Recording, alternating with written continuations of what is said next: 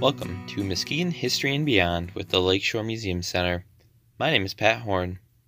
On today's episode, we are going to examine the life of a lumber baron, city planner, and soldier as we learn about Major Noah Ferry. In 1834, the Ferry family arrived in what is today the city of Grand Haven.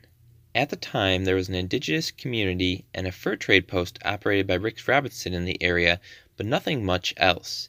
Among the Ferry family was their 4-year-old son, Noah. Noah Ferry was born on August 30th, 1831 on Mackinac Island, where his father, William Montague Ferry, was running a missionary.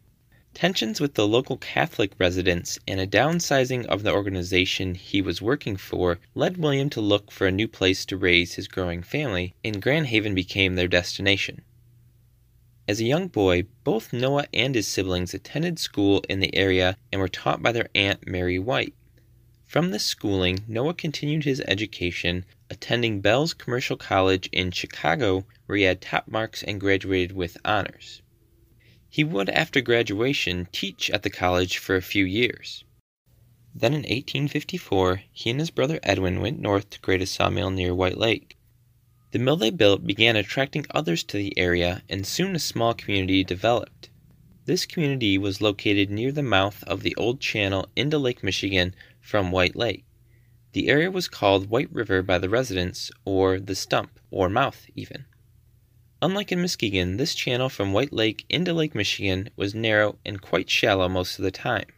So by putting a mill near Lake Michigan, it made it easier to transport the logs upriver and lake to the mill, where they could then be cut and floated onto boats in Lake Michigan, or put on small craft and then loaded onto larger schooners in the lake. The Ferrys and this community were successful, and the Ferry brothers expanded from just having a mill to including a bank, dry goods store, and warehouses. Ferry also helped establish the first school at the Mouth Village. These businesses prospered great, and in 1860, Noah Ferry had a personal wealth of $10,000 and a property wealth of $22,000, which in today's money totals near $1 million. Not bad for a 28-year-old. By 1860, though, the trees near the Mouth settlement had been cut down, and it was becoming clear that the White River was going to play a bigger role in bringing trees from further afar to White Lake and the mills. With this, the population in the area started to move. Noah Ferry saw this trend, and in 1861 he helped plat and lay out the city of Montague, so named in honor of his father, William Montague Ferry. Noah Ferry, however, wouldn't get to see the city he planned for spring up. On April 12, 1861, the first shots of the American Civil War occurred with the attack on Fort Sumter. Noah Ferry, like many young men at the time, felt it his duty to join the Union cause of the war and applied to join the infantry in 1861. However, the unit he wanted to join was full, and thus Ferry was denied, so he went back to work at his mill. He could have easily stayed at this point, having tried to join up once already, and most likely enjoyed a successful life of luxury, but by 1862 the Union was looking for more soldiers, and Ferry jumped into the opportunity. Ferry also talked with his workers and various other local residents to enlist with him. Ferry had a good reputation, and many were eager to join him. Some 70 men would enlist with Ferry, and he was elected as captain of these men. Another 30 would join the unit, making them a full 102-man company. These men would be known as the White River Guard or the White River Boys. They would make up Company F of the 5th Michigan Cavalry. Edwin Ferry was put in charge of the mill and the other Ferry properties in the area, and Noah and his men left for Detroit for their training. Very quickly, the men were sent from Detroit to Washington. Upon leaving for this assignment, Noah Ferry penned a letter to his mother in response about stepping by for a quick visit. "It will be but a short time that I shall be away. June will bring us back. If by the accident of war I should find my end upon the field, for I will not think it may be in the hospital, you will have the comfort of knowing that I have, by dying in such a cause, not lived in vain, and no impure motive had a voice in bringing me here, nor is there in my history anything of which my friends need feel ashamed." The first mission that the 5th had was to try and chase down raiders who were creating havoc behind Union lines and in Union towns. While this posting never saw them in action, it did lead to a moment where Ferry's qualities and dedication to his men shone. On a stormy night in northern Virginia, Ferry's company was ordered through a narrow gap called the Ashby Gap, or Ashby Pass. Ferry requested that scouts be sent ahead in case of an ambush, but the colonel, Freeman Norvell, had been drinking and refused to listen.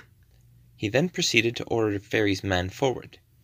Ferry insisted that this was a mistake and managed to get the advance stopped. However, he did not escape punishment and was reprimanded for a time before the incident was fully explained. It was acts of leadership like this that allowed Ferry to quickly rise to the rank of major. After this incident, the army moved northwards towards Pennsylvania, chasing after the Army of Northern Virginia before clashing at a small town known as Gettysburg. On July 3, 1863, the Michigan Cavalry under Brigadier General George Custer, yes, that Custer, was positioned on the Union's right side. In this position, they were tasked with protecting the flank and keeping the Confederate cavalry under Jeb Stuart from circling behind the Union lines. These two forces would meet at what is now called East Cavalry Field, which lies about 3 miles east of Gettysburg. The 5th Regiment was on foot for the fight and were taking up a position near a fence line when the Confederates attacked. I'll let the words of a Private Williams speak for what happened during this attack. Quote, "Just before we went into the skirmish, he," meaning Ferry, "went along the line, calm, happy, and cheerful. 'Now, boys, if any of you are unwilling to go forward, you may stay here.' Of course, not one of us stayed, with such an officer to lead us. We advanced on foot through the wheat, he all the while cheering, encouraging us on. We pressed forward upon the enemy, forcing back their sharpshooters and battery. While thus engaged, a soldier was shot down by the major's side. He grasped the fallen soldier's musket and fired as he called us onward, 'Rally, boys, rally for the fence!' As he said this, Ferry was struck in the head and died instantly. His men were pushed back, but eventually the Union repelled the flanking maneuver. Ferry's body was found and buried next to the Rommel Farm house. Once the battle was over, the loss of Ferry struck those who knew him very hard. To many, Ferry was one of the best officers. Among his report of the East Cavalry Field fight, Custer said of Ferry, "Among the killed, I regret to record the name of the brave and chivalric Major Noah Ferry of the 5th Michigan Cavalry, who fell heroically cheering on his men." Word of Noah's death came swiftly to Grand Haven, and his father traveled to Gettysburg to retrieve his son's body. On July 17th, William Ferry returned by boat to Grand Haven with his son. The citizens of Grand Haven, along with his friends and acquaintances, lined the street to form a procession. The Grand Haven paper does an excellent job describing the feeling and scene. Quote, "Here was a most touching scene, the venerable husband and father returning from his sad pilgrimage in search of the remains of his noble son, meets the stricken wife and mother and weeping family with those remains.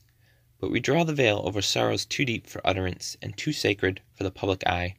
The funeral was held a few days later, and then Noah Ferry was buried in Lake Forest Cemetery in Grand Haven, in an area today known as Ferry Hill.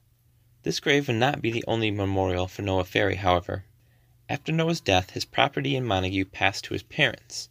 His father, William Ferry, died a few years later, and then his mother, Amanda, died in 1870. In her will, she left $1,500 for the construction of a Presbyterian church in Montague. Noah's brother Edward would at the same time give another $10,500 so a complete church could be built and could include a parish house as long as the church would be named after his departed brother. He also donated the land for the church and parish to be built on, land that once had belonged to his brother Noah. Construction of this church finished in 1874, and Ferry Presbyterian Church was dedicated on January 9, 1877.